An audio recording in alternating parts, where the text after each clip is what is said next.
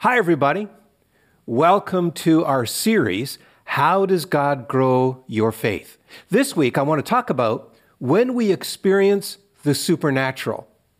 This is the third element that we have been talking about over the last few weeks of 7, of how God grows our faith. The first was when the Word of God richly dwells in us. The second was when we experience trials.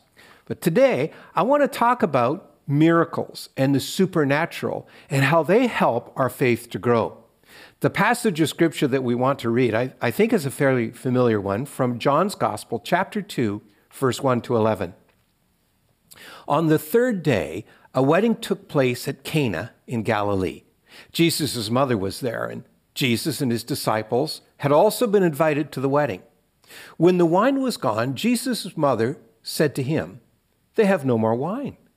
"Woman, why do you involve me?" Jesus replied, "My hour has not yet come." His mother said to the servants, "Do whatever he tells you." Nearby stood 6 stone water jars, the kind used by the Jews for ceremonial washing, each holding from 20 to 30 gallons. Jesus said to the servants, "Fill the jars with water." So they filled them to the brim. Then he told them, "Now draw some out and take it to the master of the banquet." They did so. And the master of the banquet tasted the water that had been turned into wine. He did not realize where it had come from, though the servants who had drawn the water knew. Then he called the bridegroom aside and said, "Everyone brings out the choice wine first, and then the cheaper wine after the guests have had too much to drink. But you have saved the best till now." What Jesus did here in Cana of Galilee was the first of the signs through which he revealed his glory, and his disciples believed in him. Let's pray. Thank you, Father, that you want our faith to grow. It is a living expression of our devotion and our care and our understanding of who you are and who we are. So, Lord, I pray that you would, through the miraculous events, through the supernatural, cause our faith to grow. Help us to recognize that you are at work in this world and that you are at work in our lives. In your name we pray. Amen. Well, let's remember the context. This is the first miracle in Jesus' public ministry. His mother Mary had some responsibility over the wedding. Now, we know that because why else would she come to Jesus and talk about the fact that the wine was diminishing and getting a little scarce? A Coptic gospel, that's an Egyptian translation of the gospel, suggests that she was the aunt of the bride or the bridegroom. And in fact, tradition has it that this wedding was a wedding for John, the gospel writer. And so she's connected to this wedding. She's been responsible for some of the arrangements. And so when she noticed the wine is beginning to run short, she goes to Jesus. And Jesus says, "Woman, what has this to do with me?" And it sounds a bit harsh at first, but actually it could be translated "dear woman," and it is actually a term of endearment. In fact, Augustus, the emperor, called Cleopatra a woman when he was referring to her in a kind of admiring way. Now, the tone probably came across such as he could be saying something like, "Mom, I'll look after it." It's the tone of voice that often determines the meaning of language. And I think when we read it, we don't get the tone involved. But because of Mary's response to immediately go to the servants and say basically to them, whatever he asks you to do, do it. It is obvious that she understands him to say to her, "I'll look after it." And so the story continues. Notice also that there is a superabundance of wine.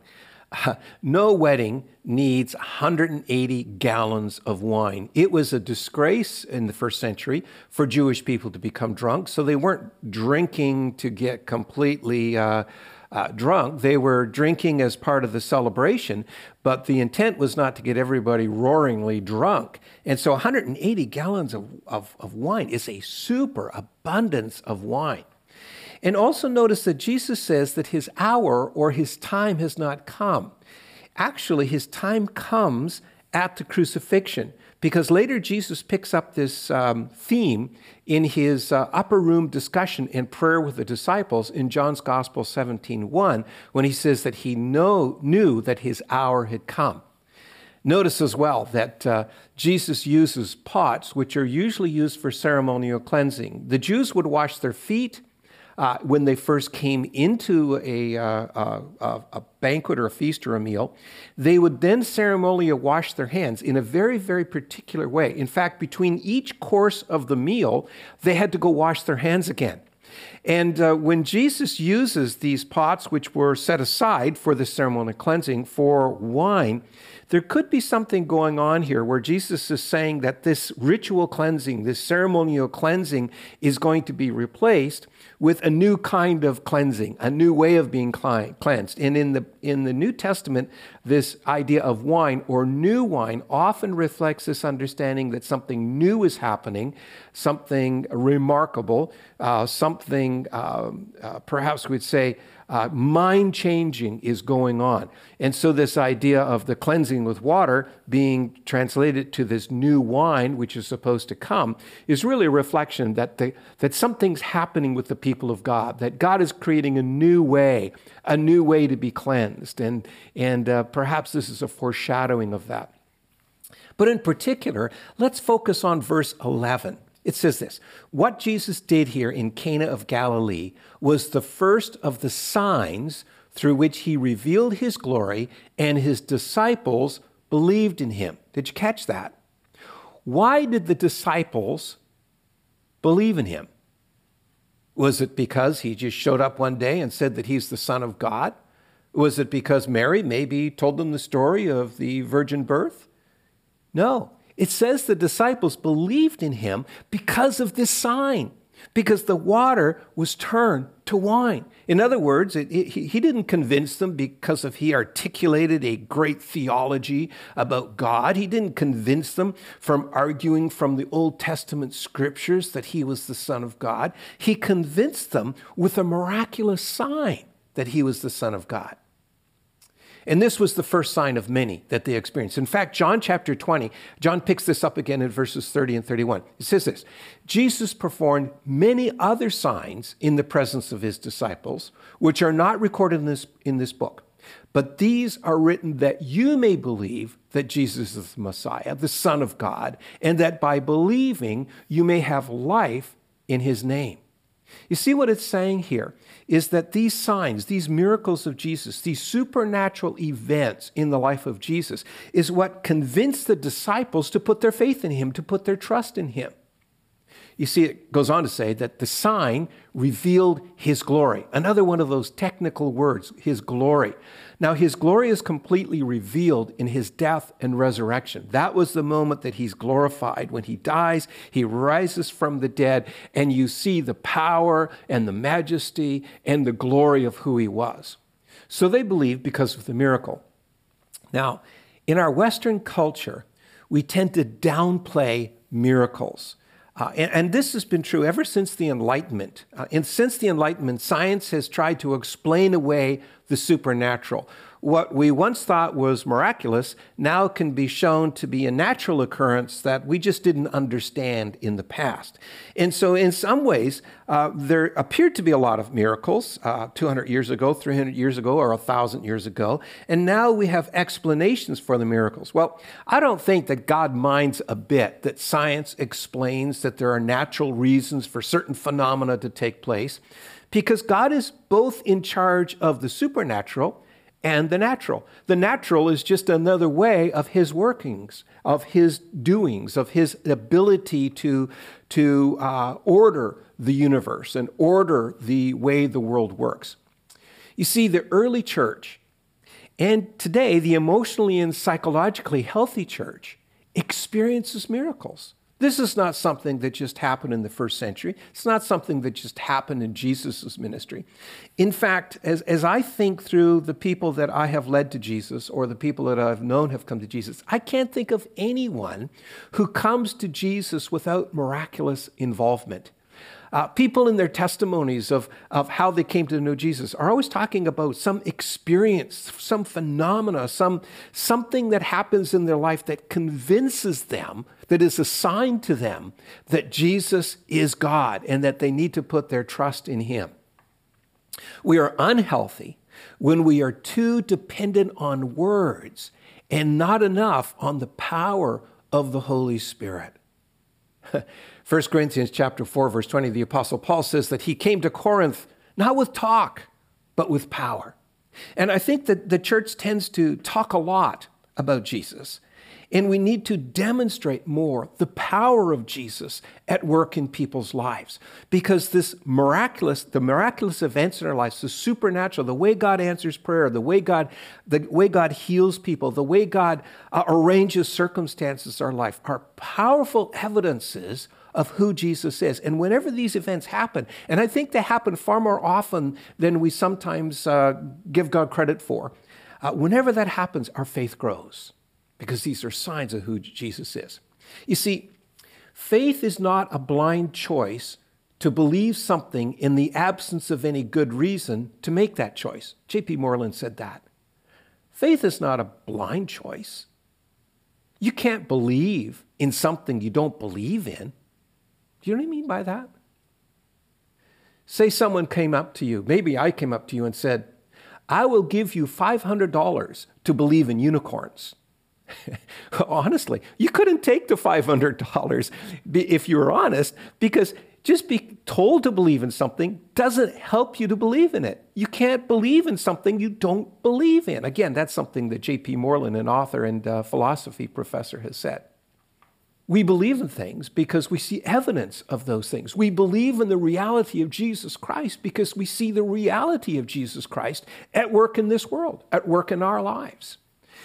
Biblical faith, then, is not wishful thinking. It is based on evidence that God is at work in creation and that God is at work in our lives.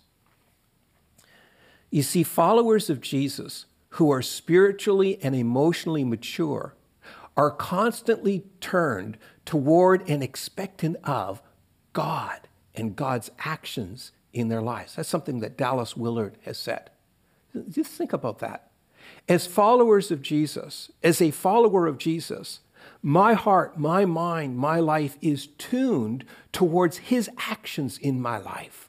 I am constantly looking to see how he is at work in creation and in my life and in the lives of others. I'm tuned to that. I'm turned to that. I am constantly aware of how he is at work. And as I see him working so profoundly, so supernaturally, so amazingly, then this helps my faith to grow. So how does God grow our faith? Well, first of all, I think we all have to recognize our need to grow. It's important that we understand that every one of us need to grow spiritually and psychologically and emotionally. I think that this is something that perhaps we overlook at times. We think of becoming born again as being the end game, as being, now that we know Jesus, everything's finished, and now I just along my way of getting ready to go to heaven. No, the Lord wants us to grow. He wants us, no matter how long we've known the Lord, to continue to have spiritual and emotional, psychological growth in our lives. And in other words, we need to grow our faith. And this happens a number of ways in our lives, as we've been talking about. When we see him supernaturally at work in our lives and in creation, it kind of gives us a boost. It helps us to grow in our faith. It helps us to mature.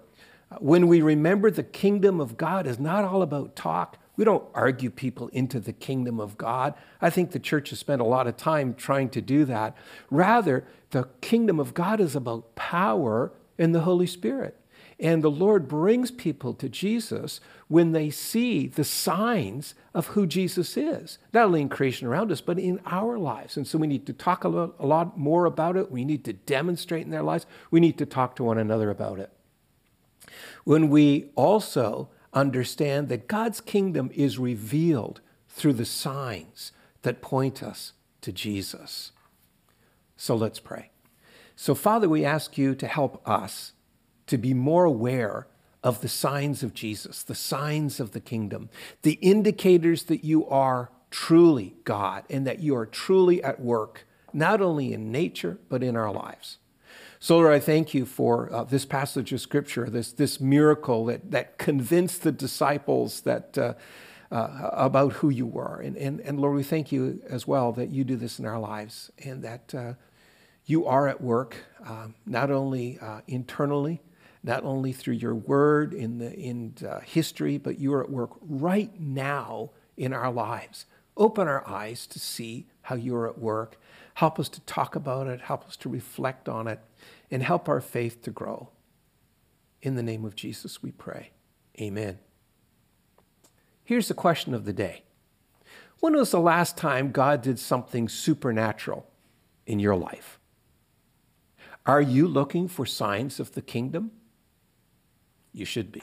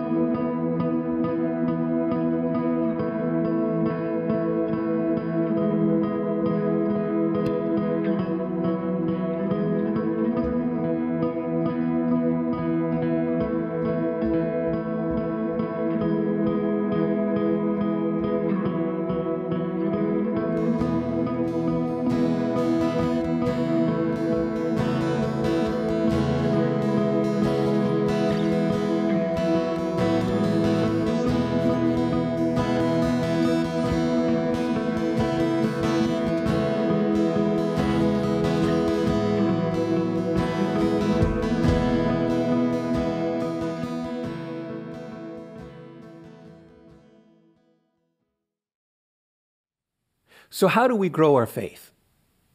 First of all, we need to face our intellectual doubts and research the answers. I think that's really important. Everybody from time to time will come across doubts, will come across questions. I don't think that we should just leave those questions alone. I think that we should pursue the questions. There has been so much written to help us understand our questions and our doubts. And so research the answers. Secondly, I think in order to grow our faith, we need to read and watch testimonials of God's power. There are great resources out there. There are books to read. There are testimonies to see and to understand and to watch that really talk about God at work in people's lives. Testimonies of people who have been racked with all kinds of pain and difficulties in their lives, who come to Jesus and Jesus miraculously delivers them. There's testimonies of people who have been healed through prayer. There's testimonies of people who have been delivered from all kinds of demonic and very troublesome circumstances in their lives. And we need to remind ourselves that God is at work in this world. I think, thirdly, we need to ask other believers about their signs. What are the evidences in their life that God is at work? I always find that's just a fascinating discussion when you just open up to someone and say, tell me about what Jesus is doing in your life. Tell me about things that are happening that really are evidences of God at work. And boy, people start to open up. We need to talk about these things. We need to share these things. These are all things that will help our faith to grow. And I think that we need to also avoid two extremes. On the one extreme is gullibility, where everything that happens we think is a miracle. On the other extreme is skepticism. As a follower of Jesus, I need to find a middle path between gullibility and skepticism. God is at work in your life. He's at work in creation. Watch for him to be at work. Recognize his work, his good work, his miracles, his supernatural power in your life. To him who is able to keep you from stumbling and to present you before his glorious presence without fault and with great joy, To the only God our Savior be glory, majesty, power, and authority through Jesus Christ our Lord, before all ages, now and forevermore. Amen. Have a great week.